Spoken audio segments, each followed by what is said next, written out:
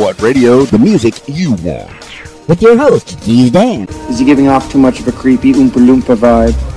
RadioWhat.com. What's up, party people? It's Keys Dan with RadioWhat.com, DJLittleRock.com, coming to you live and in living color from the Radio What studios. And this is my podcast, What Makes You Famous? It's an extension of the RadioWhat.com internet radio station that I've been running for quite some time. And if you need DJ services, where do you go? DJLittleRock.com. Let me say that again. DJLittleRock.com. Check availability and get a free price quote. And maybe you can have me at your next event. I like to party with the people.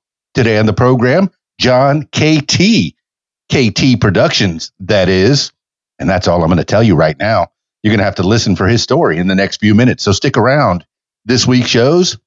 Yep, this is the part of the program I put in this week's shows. Due to the novel coronavirus pandemic, I have no public shows. I have no private shows. But next week, Friday nights, May 29th, I'm starting back at the Rab in Conway, Arkansas. Yes, they've opened up like the last week or the week before, and they're doing limited. I think they're limited to maybe 30% or 50% capacity, taking many precautions, making sure that people wash their hands and are sanitized and have plenty of wipes on hand to make sure that the place is spick and span and very clean. So yes, the Rab karaoke coming back. I brought some wipes myself. I got a big box of wipes, and I'll be wiping down the microphones after each use. And the dance floor will be limited to 10 at a time. So, hey, it is what it is. We're going to have a good time at the Rab on Friday night. That starts back on May 29th. So stick around for that. Oh, I'm excited. All right, without further ado, let's get into it with today's guest, John KT of KT Productions. Skyping John KT now.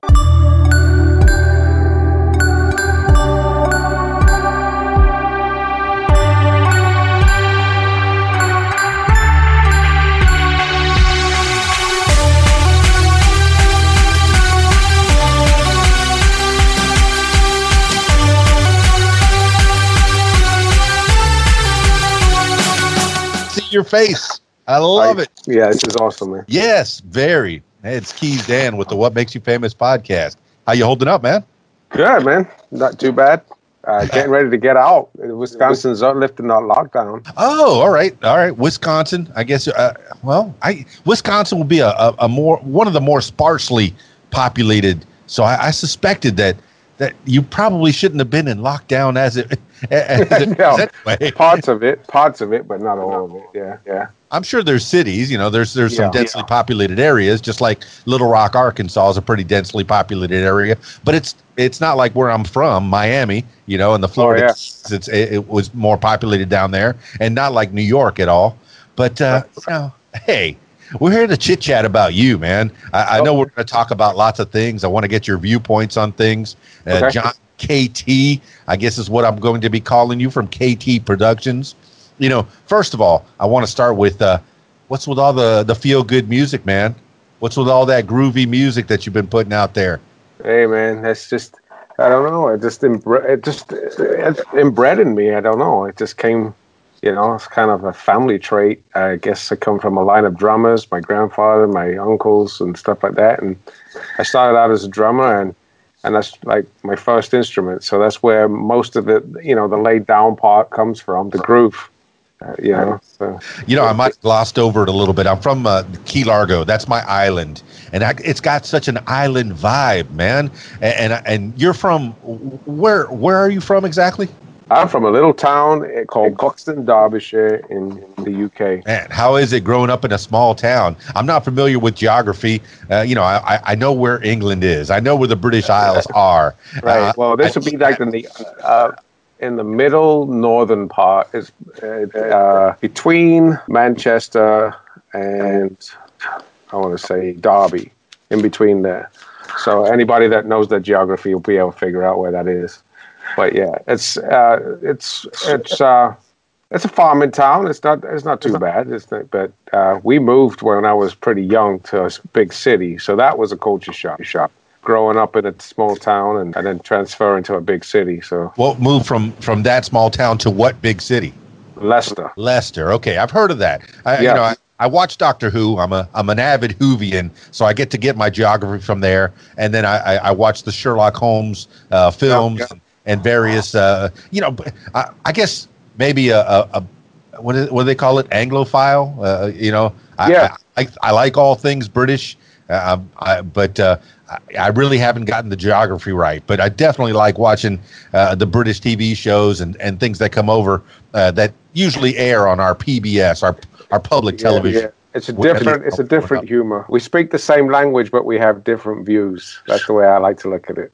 I want to hear your views. And you say you spent some time in a small town until how old? About 8 or 9 years old. Then we moved to big town. Yep, big city. Okay, so what was that? What was that culture clash, or what did you gain from being in a small town? What do you remember from that? And what did you do in said small town until you were 8 or 9, and then moved to Leicester? So in a smaller town, it's more everybody knows each other. So, the neighbors knew who you were, who you belonged to. You were in and out of each other's houses. In a bigger city, it was a little bit different. It was like, a big culture shock. It wasn't as friendly. People, you had to be careful of your neighbor. You didn't know where they came from. So that was it. But I think the benefit of moving to a bigger city that I wouldn't have been exposed to in a smaller town was the different cultures. England has a big West Indian culture, and a lot of reggae music came out of the UK.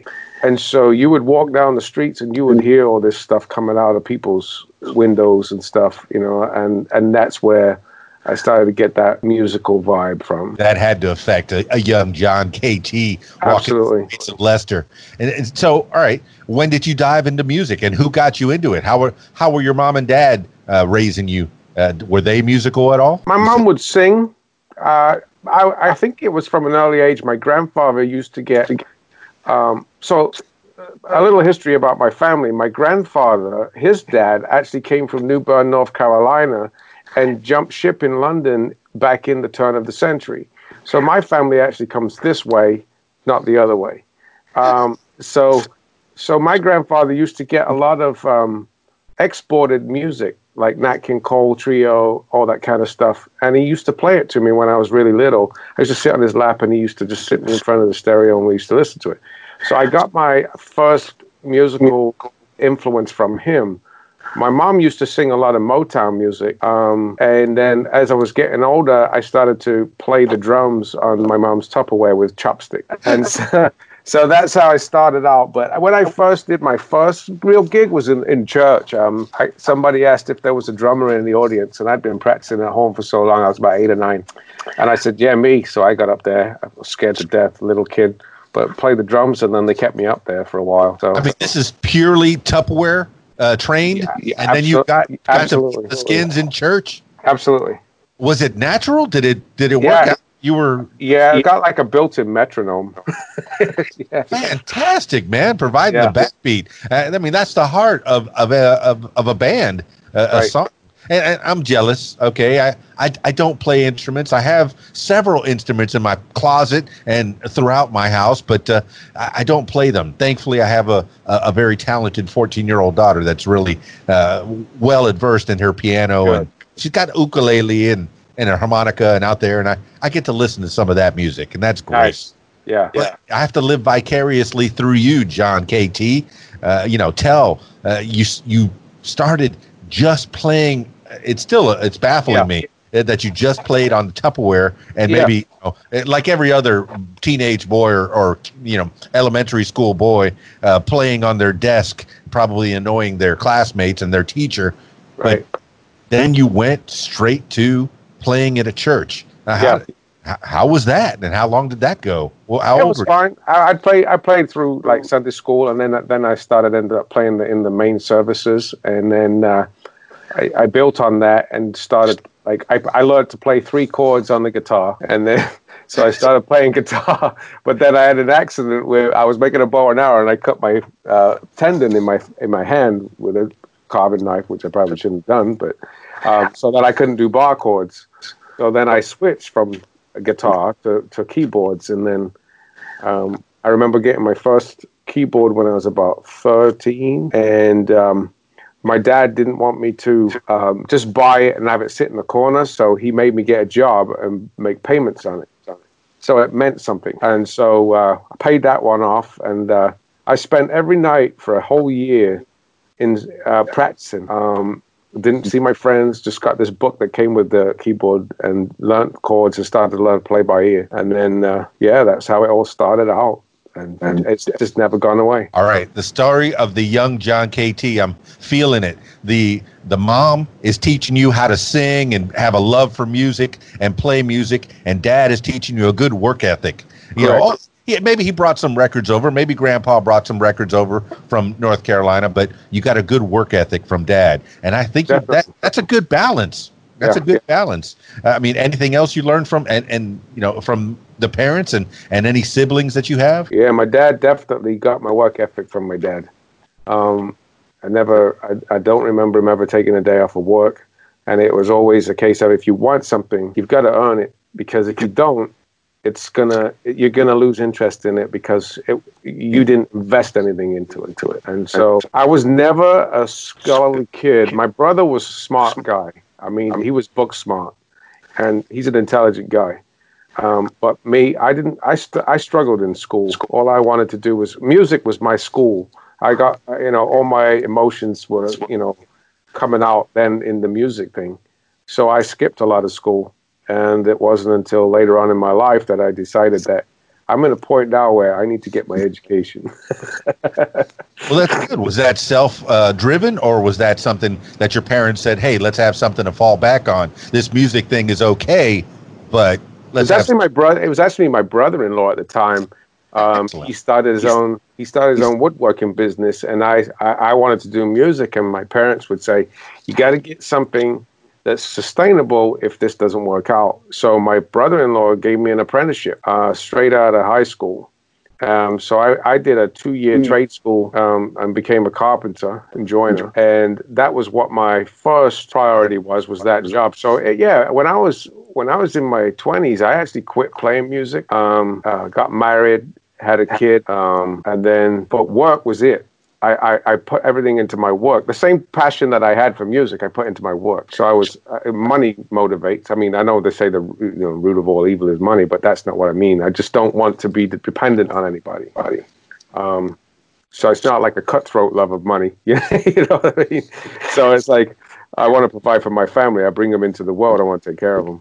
So I actually gave up on playing and writing and all that kind of stuff for about 4 years. And then I went through a divorce, and I realized that this was my passion. I had to do something with all the emotion, you know what I mean? So I picked it back up again, started writing. But a lot of people that know me didn't know that I actually played, because I'm not a flashy person. I don't sit down and just start playing a piano because there's one in the room. That's a personal thing for me. So it's only been in the last 10 years or so that I've actually come out of my own and started sharing it with the rest of the world. Well, John KT, previous to the woodworking with your brother-in-law, and I'm glad he got you that job, but previous to that, were you playing in bands? Were you playing at school, or was it purely churches?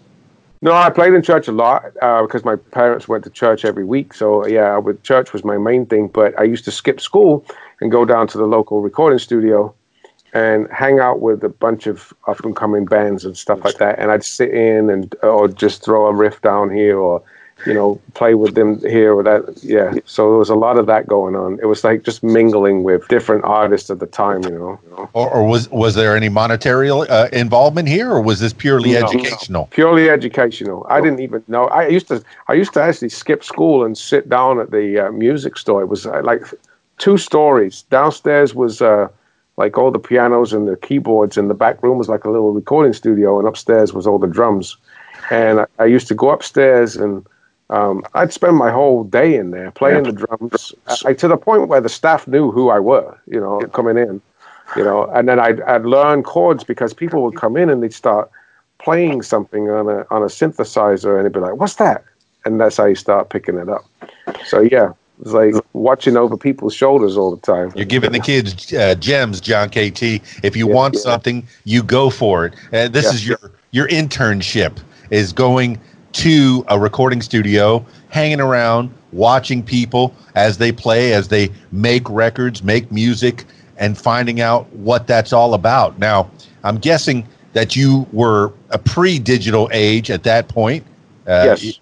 Yeah, so you know the analog, you know how to do things on reel to reel and that kind of thing. Well, I mean, tell me about the process that you were learning at that time, and then we'll move into the digital age, I guess, as we grow and progress. You have to. Yeah. What did you learn from those people at that recording studio as a young lad in Leicester?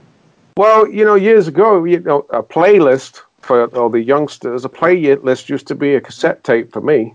You'd record stuff off of the radio at night and hope to God that you didn't get the DJ's voice in there so that you had it on your Walkman, so you had to, kind of time it out. But I started to learn how to edit tapes with razor blades and a clear tape. And that was before in the studio. That was just with the normal cassette tapes.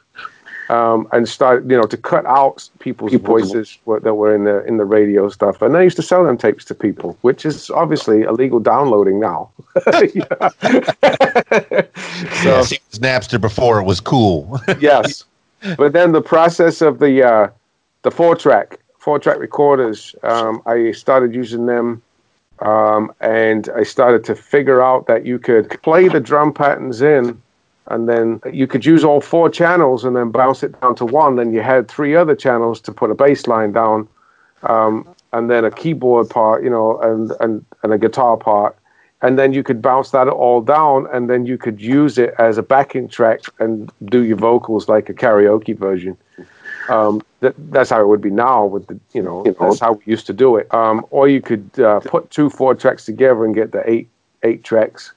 Just bounce them backwards and forwards. And I think I still have some cassette tapes from my 4-track, whereas if you put them in a tape player now, it's just like, because it's a different speed.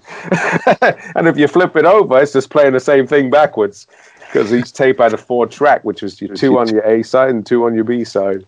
So, yeah.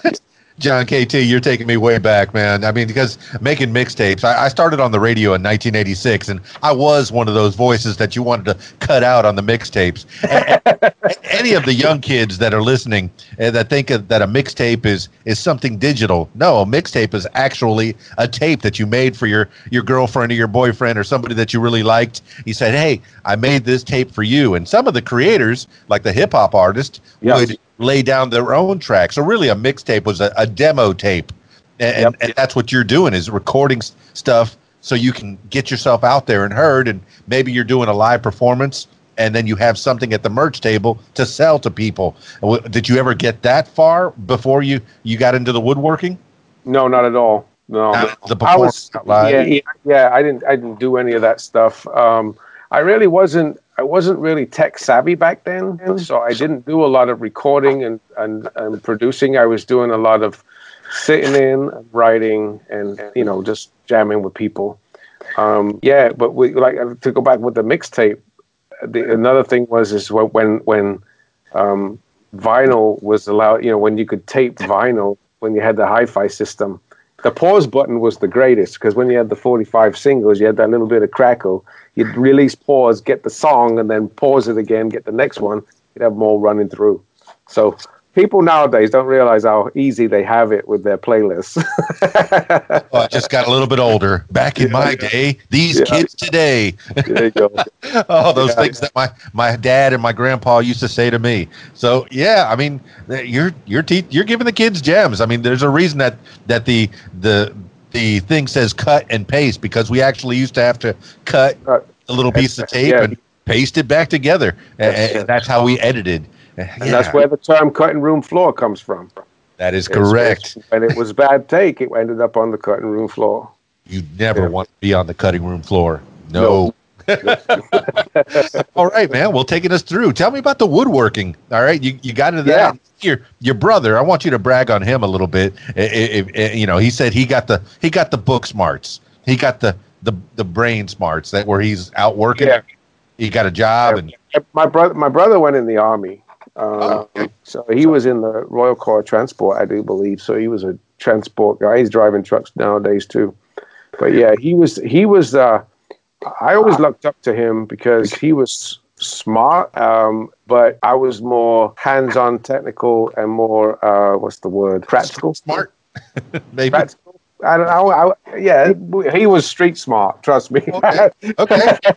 We both grew up to be street smart. Yeah, he was more of the intelligent one. Like, I mean, I don't know how to put it. Yeah, he was just creative. Use the other half of your brain.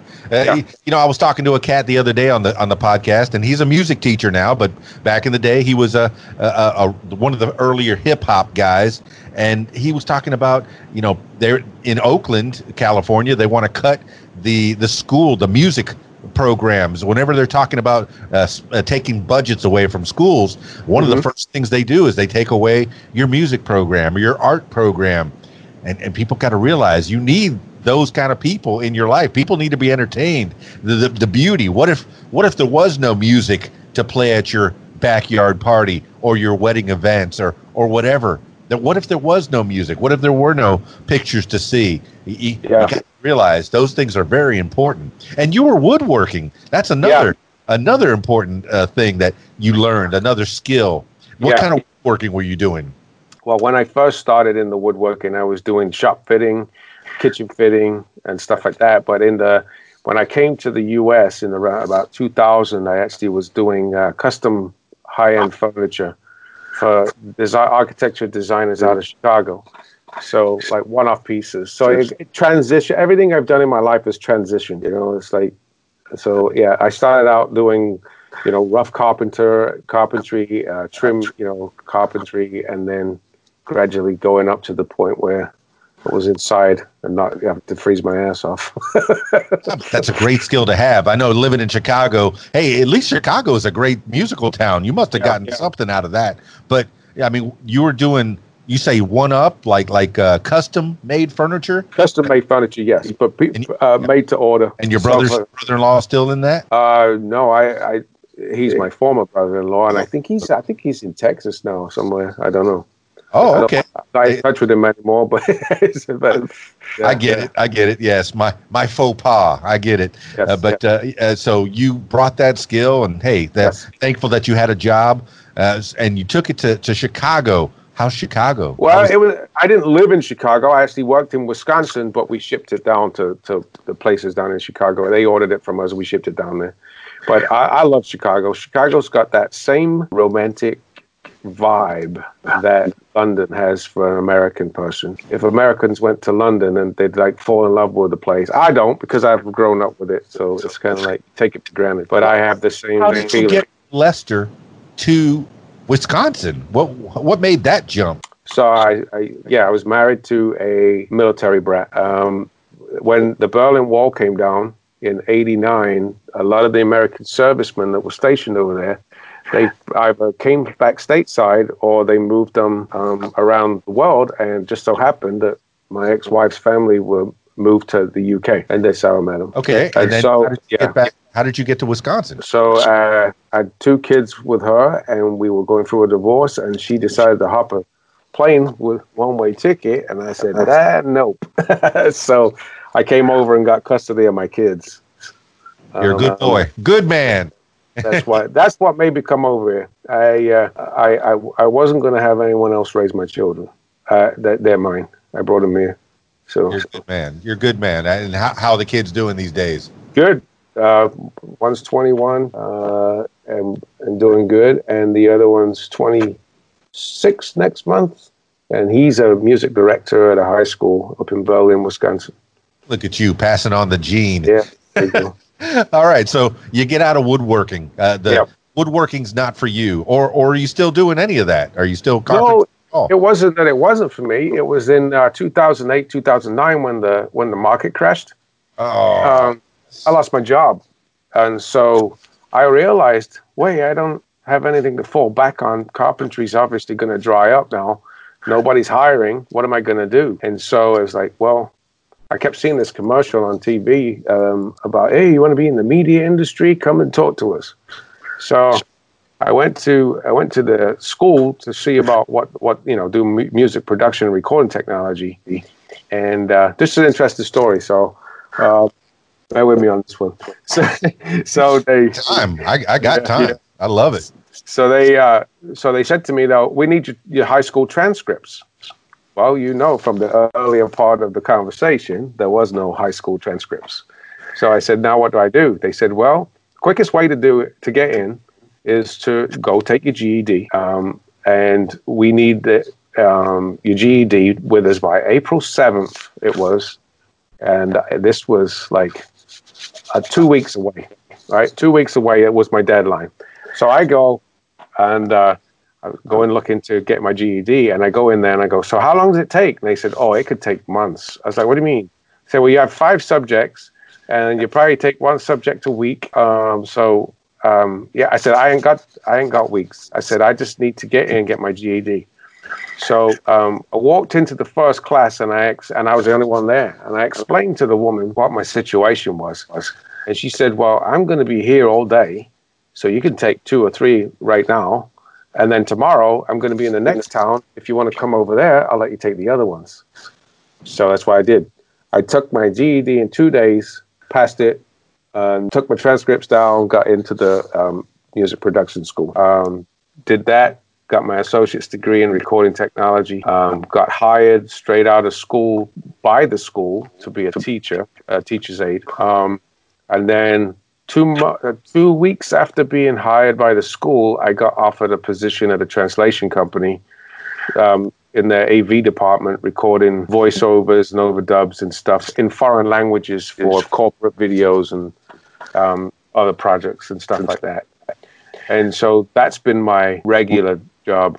Worked my way up to the department manager over the last 9 years this year. There's that work ethic that your dad instilled in you. If you want it, you go for it. You were a go-getter. They told you weeks. They told you months. No. Yeah. You took it in days. I love it. Yeah. That's fantastic, John KT. Yeah. That says a lot about you, that if you want it, you get it. And you said you were doing voiceovers. I've been listening to your voice in my headphones here, and it's very soothing, man. I could see how. Thanks, man. But what kind of voiceovers? Was it commercials or cartoons or what? We do. I'm really not a voiceover artist. It's only been recently that I've started picking that up. But I record a lot of foreign language voiceovers. So I have a lot of people come in, native speakers from other languages like Korean, Arabic, all Chinese, Japanese, all different languages. And what we do is we take corporate training videos, e-learning projects and presentations, and we overdub them. So they've already released them. So, like big companies, I can't really name them, but, we would overdub them in these different languages and remix them and all that kind of stuff. So, but yeah. That's what I do today too. That's my day job. Yeah. No, you have a really melodic voice and an accent that cannot be picked out.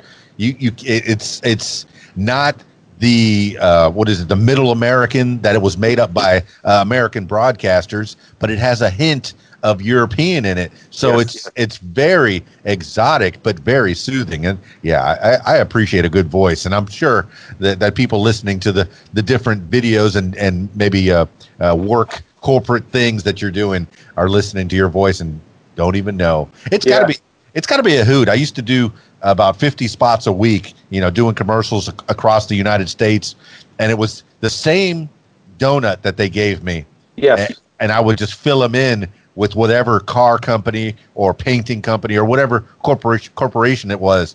And I had the chance to drive from Florida to San Diego listening to the radio, and I would hear my commercial spots in different parts of the country. I'm sure that's a hoot. I mean, do you ever get people feedback from the videos like, oh, that was a great job, or I've actually had a lot of. I'm actually not that confident in my voice. That's why I don't do a lot of vocals. I've started to. It's because of people's feedback saying that there's something unique about it. But you see, I hear it differently than everybody else because I have the internal acoustics. So it's me.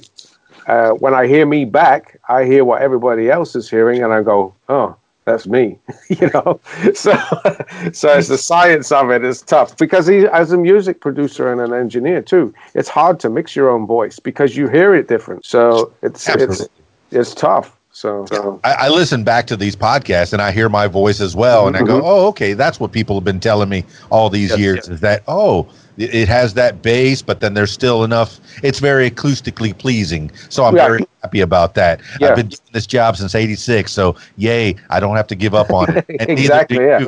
So, all right, you got into the music producing after 2008. 2008. Hey, I lost my job at woodworking. Then what? Where do you go? You went to the school. What school was it?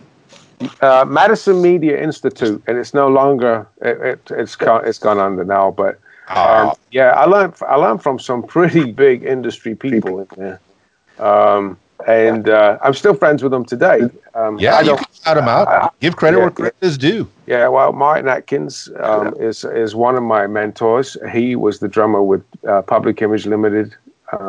I think he did 9 Inch Nails. I think he Pigface Ministry.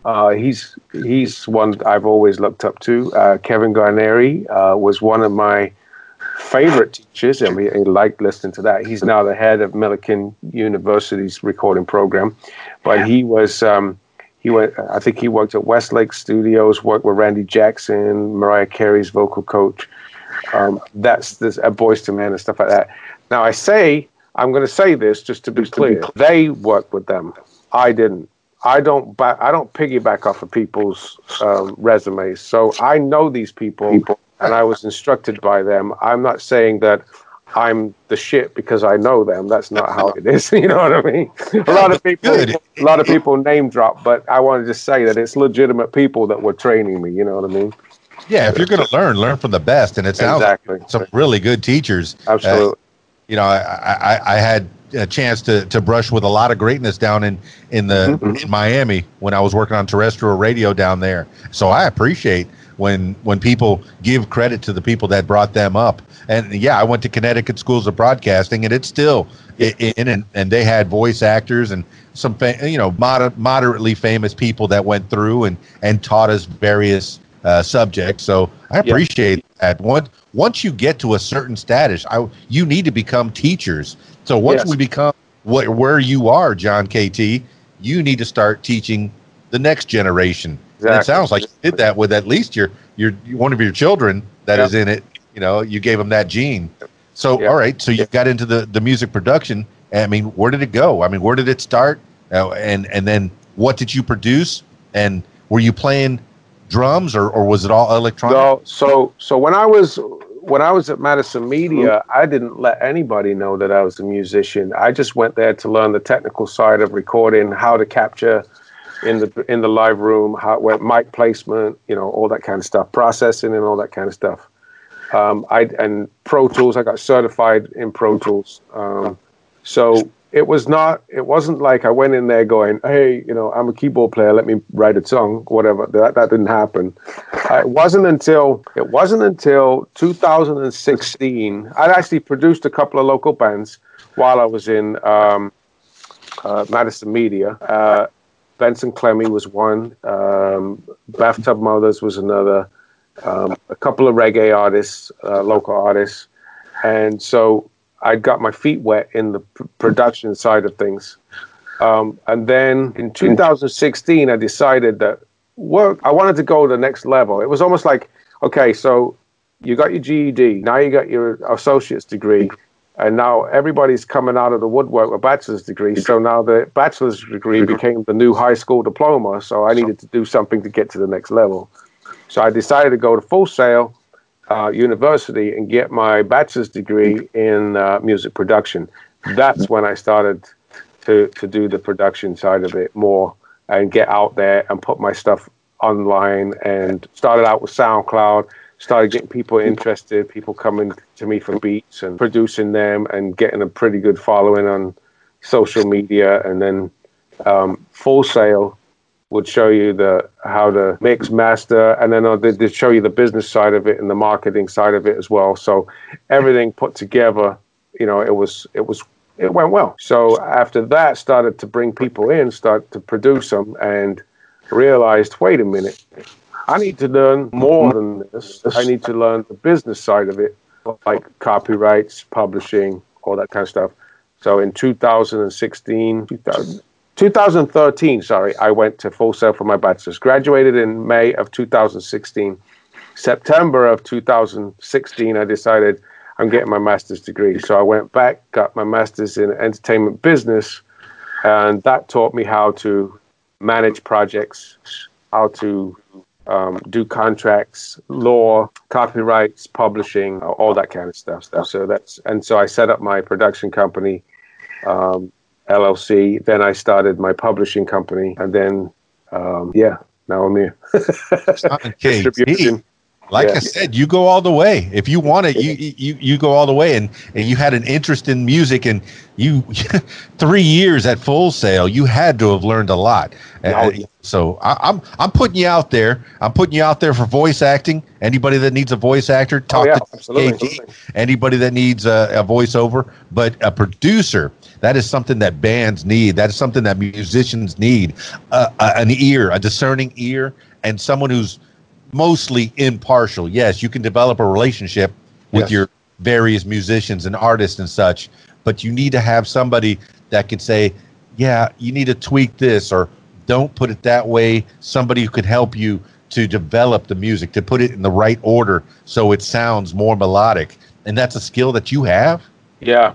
And what it is one thing I've noticed as well, especially with the new craze with the internet and stuff like that, it's so accessible now for people to say, I'm a songwriter, I've written this song. It's taken me 10 minutes to write this or whatever, and here it is. And it's like, well, wait a minute, you could have taken another 10 minutes or had somebody else listen to it before you put it out there, because now what you've done is you've given them the first impression.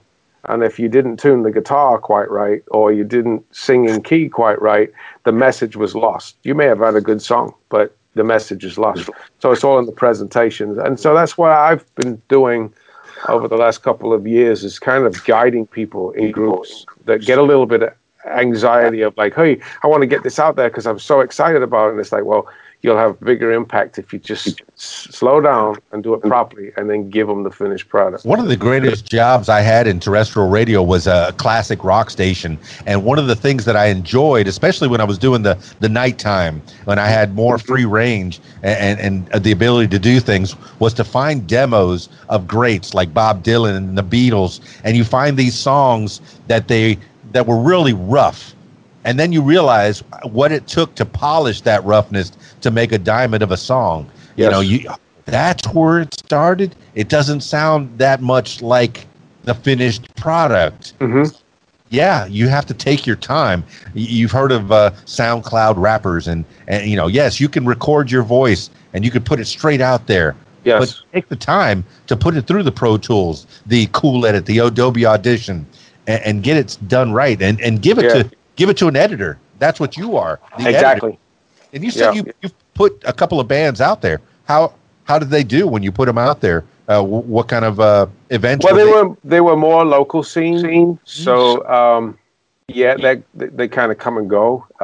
I didn't manage. I'm not a manager and I'm not a promoter, but I've got credits on albums and stuff like that. But yeah, I don't put them out there as like, I don't publish them.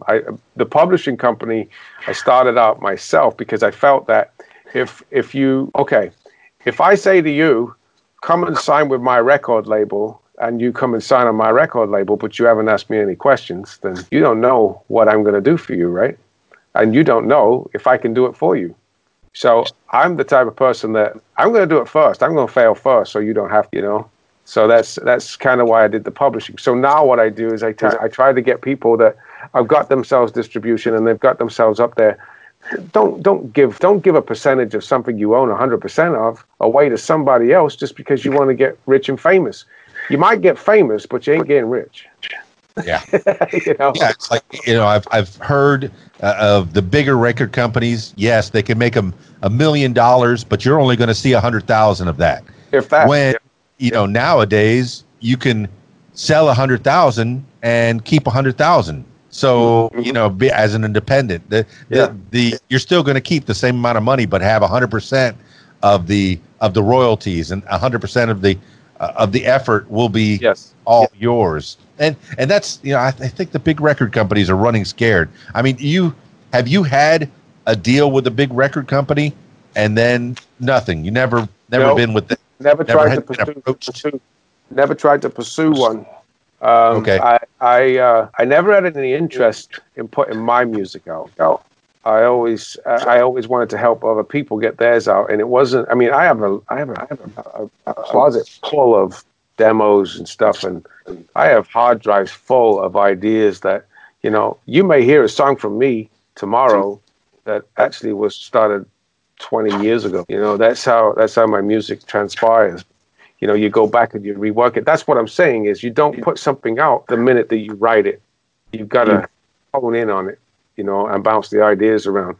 But no, I've never tried to pursue being signed. I always know that I was going to be a working man and in another avenue, and this was going to be my side hustle. So, and I'm not using the word as hustle as I'm going to hustle you. I'm just saying that, this is me. If I can, I don't have to count on producing the band to pay my bills. You know what I mean? Well, John KT, I had the thought that you were going to hustle people, but yes, you're a hustler. You have different avenues that you explore. You have this love for music. Now, you say you have a bunch of demos, all demos of your stuff, or is it demos of people you may have produced over the years? My stuff. Your stuff. I've just never. I was never confident enough in putting stuff out. So that's why you'll see a lot of my music is me. I'm producing, arranging, and mixing my own music, and I'll bring in somebody to write over the top, like top line or sing on it. I think I've got 3 songs on Spotify that has got my voice on it, and that's about it. Well, all that stuff that's out there on Bandcamp, that's just a taste of what you have, John KT. Yeah, absolutely. It's so beautiful, man. I mean, you say reggae vibe that came to you from an early age. You got to hear reggae in the streets of Leicester, and you took that with you, and it's been with you your whole life. Yeah. What other flavors? I mean, you say that people brought Nat King Cole. Your grandpa that brought that. What has inspired you, man?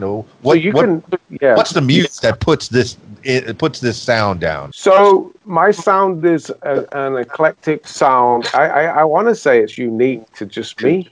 There are elements of.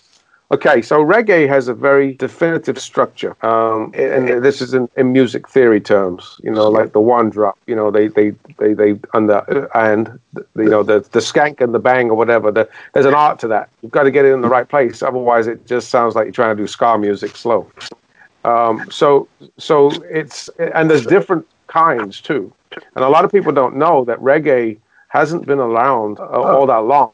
I think it transpired in the 60s.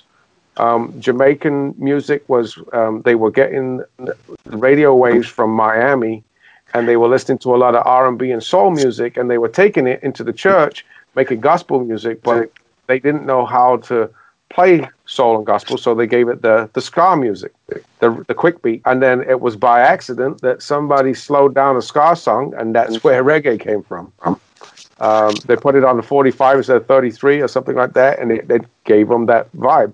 And that's how it came. And so it's only been around 50 years or so. And Bob Marley started out in a ska band with the Wailers, and then it transpired to reggae. So that background of listening to the different styles of that and putting it together, then you've got a little bit of British hip-hop in there.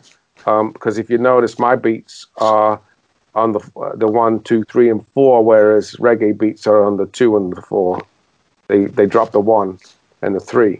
So I've been able to use that to formulate this unique sound. But if you listen to my chord structures, they come from jazz and gospel. So you've got jazz, gospel, reggae, and R&B and hip hop all fused together. And I think that's what makes it pleasurable to listen to, because it's happy and upbeat, and it's got that reggae little strut to it, So, yeah, if you're having a chill party, throw John KT in the background, it's good music to talk to your friends over, have a couple drinks, and just chill in the backyard while you're cooking up some good food. I'm listening to it, and I feel like I'm back in the islands, man. And Key Largo, a lot of people think, oh, it's the Florida Keys. It's just South Florida.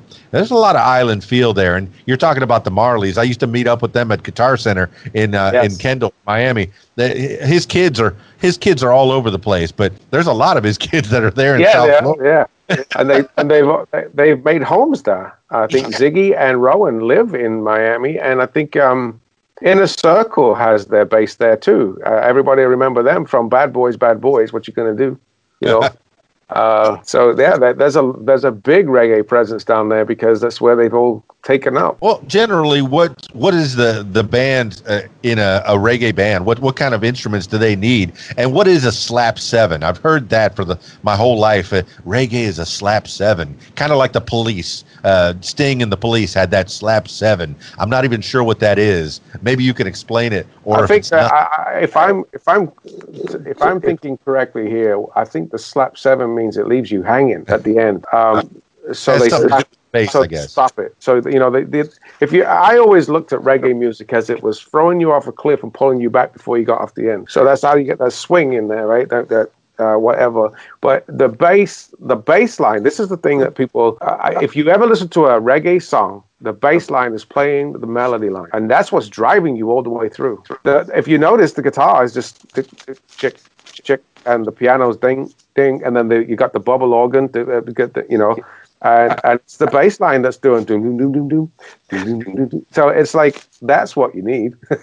Oh yeah, bass is definitely the lifeblood of reggae. Yep. And, so the difference between a ska band and a reggae band is the speed. Yeah, if you take a reggae tune and speed it up to twice its speed, you'll probably have a ska track on your hands.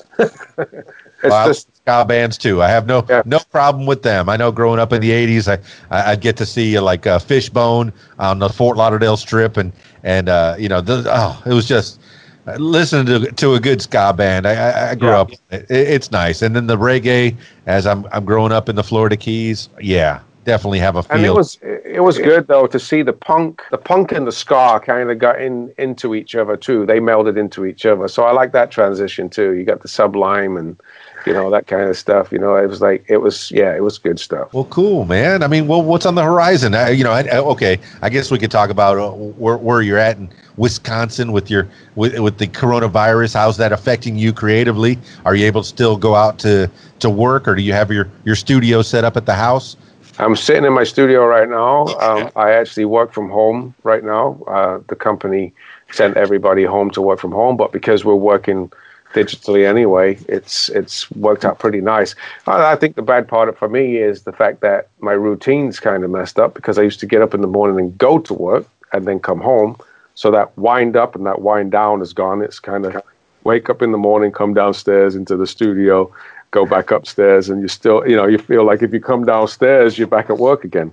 Well, at least 20% of the tech companies are going to remain working from home. Yes. They figured it out. They've learned that they don't have to go into work. They can work from home in front of their computers at home and get their laundry done, take care of their kids, wash some dishes, and do the job.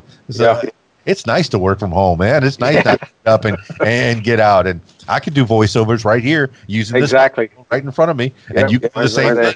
Yeah, right there. And the people that are listening to the audio version of this, I'm putting it out on video on YouTube as well. So awesome.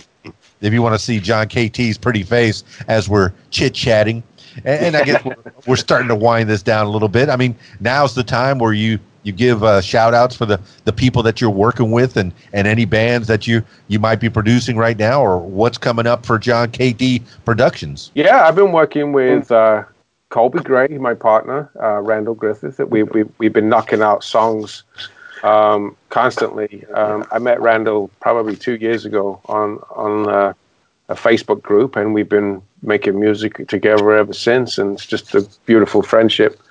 So we're working on some projects there. I'm working with Wicked Tree out of Delaware. They asked me to master their tracks, so I've been working with them. The great band. It's just bass, guitars, drums, and vocals, and they are just so tight as a band. I mean, when I'm mastering their stuff, it's like it's hard to not just keep it on repeat all day, you know. But you have to give yourself a break. But you know, it's like that's how tight they are. You're like, man, how to do that? And the singer. If you get a chance, check it out. Wicked Tree. They're on Facebook. The singer's voice. I mean, he'll blow your ass out of the water, man. I tell you, he's just amazing. And so, yeah, I've been working with another guy, Todd Affo. I've been producing his music. I've done a couple other names. I do a lot of work for hire, so I don't take. I just produced an album for Aaron Baker. Okay. And this was a pretty interesting collaboration situation. She posted up a post on Facebook saying that she was about ready to just throw in the towel on her music because she'd paid for a review of this song, and it was probably one of the best songs she's written, and they gave her a bad review. And so I said, well, send it to me. Let me listen to it and see what's going on there. And so we started up a communication, and she said, I have a whole album I'm trying to get out. And I said, well, I can help you with that. And so we, worked it out. So she sent me all of the stems and everything. I added some stuff and took some stuff away and produced the album and got that out. So that one's just been done. But during that time, I had a song come out I'd been working on that was touching on suicide and mental health at the time. And so I said to her, hey, do you fancy jumping on this? And so she said, absolutely. So we did that collaboration. It's called Throw Me a Line. And it's now up for UK Songwriting Award, 2020 award. So, yep. Or you have as a musician and as a creator is you can inspire people. I mean, you're talking that's a deep subject to go into, to tackle. Yeah. I mean, you said you were writing music from even as a young lad back in the church days. Yeah. Writing music and thinking about songs. How many of those things got produced finally, as you got out of the woodworking biz and more recently, did any of that get produced? Yeah, one of my biggest, I want to say hits, but one of my biggest songs, ones that did the best, was the one called Better Man. That started out as I was just sitting in my room one day and I was getting these chords and I just started playing it and I could always remember it, but I never recorded it. And I used to play it in church, and my uncle used to, well, he's not my real uncle, but we used to call him my uncle, but he used to stand up and he used to sing and he'd say, hey, son, play that tune. And so I'd just ream it off. And so all my life, that tune just stuck with me. And then back in 2017, I went back home to visit and he was dying of cancer. So I came back and I said to my wife, I said, now's the time for me to release it so that he can hear it. And so I put it down and she's like, how do you remember it after all these years? Well, I didn't remember it. I just played it. You know what I mean? It's different. Your fingers do the talking, not your brain. You have to shut off and just let it go. And it turned out pretty well. So then I came up with a concept for it, and I reached out to a guy that I knew that could sing. He was a friend of my son's at the time. Went to school together. And so I asked him, I said, do you fancy jumping on this? And so we did a collaboration, and it's the song Better Man. And what happened was he got to hear. He was not coherent. He wasn't speaking or responding, but he got to hear it before he passed away, and they played it at his funeral. So that was my biggest accolade from that, really. But, for sure. I'm sure you sent him off with a smile and a good feeling. Oh, that had to make your heart sing. It still does, man. It gives you goosebumps to talk about it a little bit. Doesn't it? That chills up my spine. I didn't even know the man. You're keeping his memory alive. I love it. It's beautiful. And just on side note, say no to cancer. I hate cancer. Absolutely. And suicide. That's another one I'm big on too. I'm on suicide prevention, and that's a new project that I'm on right now. I'm working with the Jacob Swag Foundation. They've released they'll be releasing an app in the upcoming month. It got put on hold because of the COVID, but it's called Got Your Back, and it's going to be coming out on both Apple and Android. And basically, it's an app that will you can put on your phone, and if you're not feeling good about yourself or whatever, it will ask you questions. And if it's like if you are at that point, you can push the button and it'll dial the hotline for you. You'll get a counselor. The other ones is if you're not feeling too bad about that, but you need something, it'll take you to the next page, which is like exercises, breathing exercises and stuff like that. And that's where I come in because that's my voice.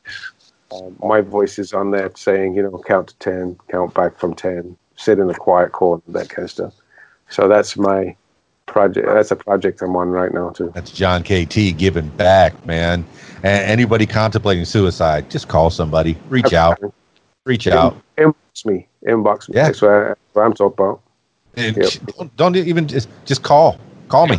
I put my phone number everywhere, not just the ladies' bathroom. I put mine high up because I don't like short girls. So funny, man. I love it. All right, John KT. I think I've taken some of your time. We've learned a lot about you, and we figured out who you are up to now. Let the people know how to get a hold of you, how to get a hold of you, and what kind of projects you're up for. KTProductions.net. You can find me on all social media platforms. You could go to John KT Productions on Facebook. And right there on the first page of my Facebook page, I have a link to all of my social links on Flow Group. You just one click, you'll be able to get a hold of me. I'll do mixing, mastering. I'll even do composition. If you've got lyrics and you need some music and you want me to produce a track, contact. All my information's on my website, and my services are on there too. All right, John KT. Well, as I usually finish these off with last words for the people.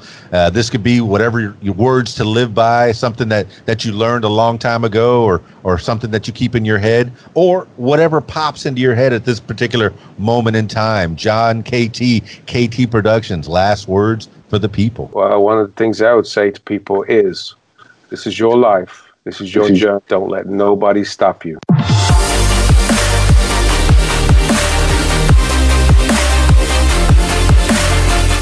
Well, there you have it, party people. John KT of KT Productions. That man's got knowledge. He had a love for music from an early age, got that from his mama and his grandpa. And then he got business sense from his dad and his brother and even his brother-in-law. So, yeah, I mean, the man's had a story. He's been around big parts of the globe. Started in a little small town in England, moved to a bigger town, and now he's in Wisconsin working for you. I mean, with this internet, he can do it all over the world. The man makes beats, and yeah, I'm putting him out there. He needs to also work that voice too, that sweet, sweet voice. You can't pick out that accent. It's got a little bit of English in there, a little bit of American in there, a little bit of it's very exotic. I like his voice, and I was very happy to listen to his voice for the last hour or so. So yes, thank you so much, John KT of KT Productions, for being on the What Makes You Famous program. If you'd like to tell your story, yes, this time I'm turning my attention to you. Yes, you. If you'd like to tell your story, I encourage you to give me a call at 501-470-6386 or email info@radiowhat.com. That's it for me. It's Keys Dan, RadioWhat.com, DJLittleRock.com. Peace. I'm out of here. If you like what you hear, follow What Makes You Famous social media. Use the hashtag What Makes You Famous. Follow on Facebook at What Makes You Famous. Follow on Instagram at What Makes You Famous. Follow on Twitter at Makes Famous. And follow on YouTube at Keys Dan. Leave What Makes You Famous podcast a review and subscribe. Listen to What Makes You Famous podcast on Podbean, iTunes, YouTube, Stitcher, Google Podcasts, and Spotify, and almost anywhere you find podcasts. Tell your story on my podcast, What Makes You Famous. Call 501-470-6386 and leave a message to set up a time. You can support What Makes You Famous using the PayPal link, paypal.me/KeysDan. Email info@radiowhat.com. What Makes You Famous podcast is a production of Keys Dan Enterprises Incorporated at keysdan.com. Thank you for listening. Radio What? The music you want with some great quotes. Speech is conveniently located midway between thought and action, where it often substitutes for both. John Andrew Holmes. The music you want. RadioWhat.com. Tweet, yo. Follow Radio What on Twitter at Radio What Twit. Tweet, yo.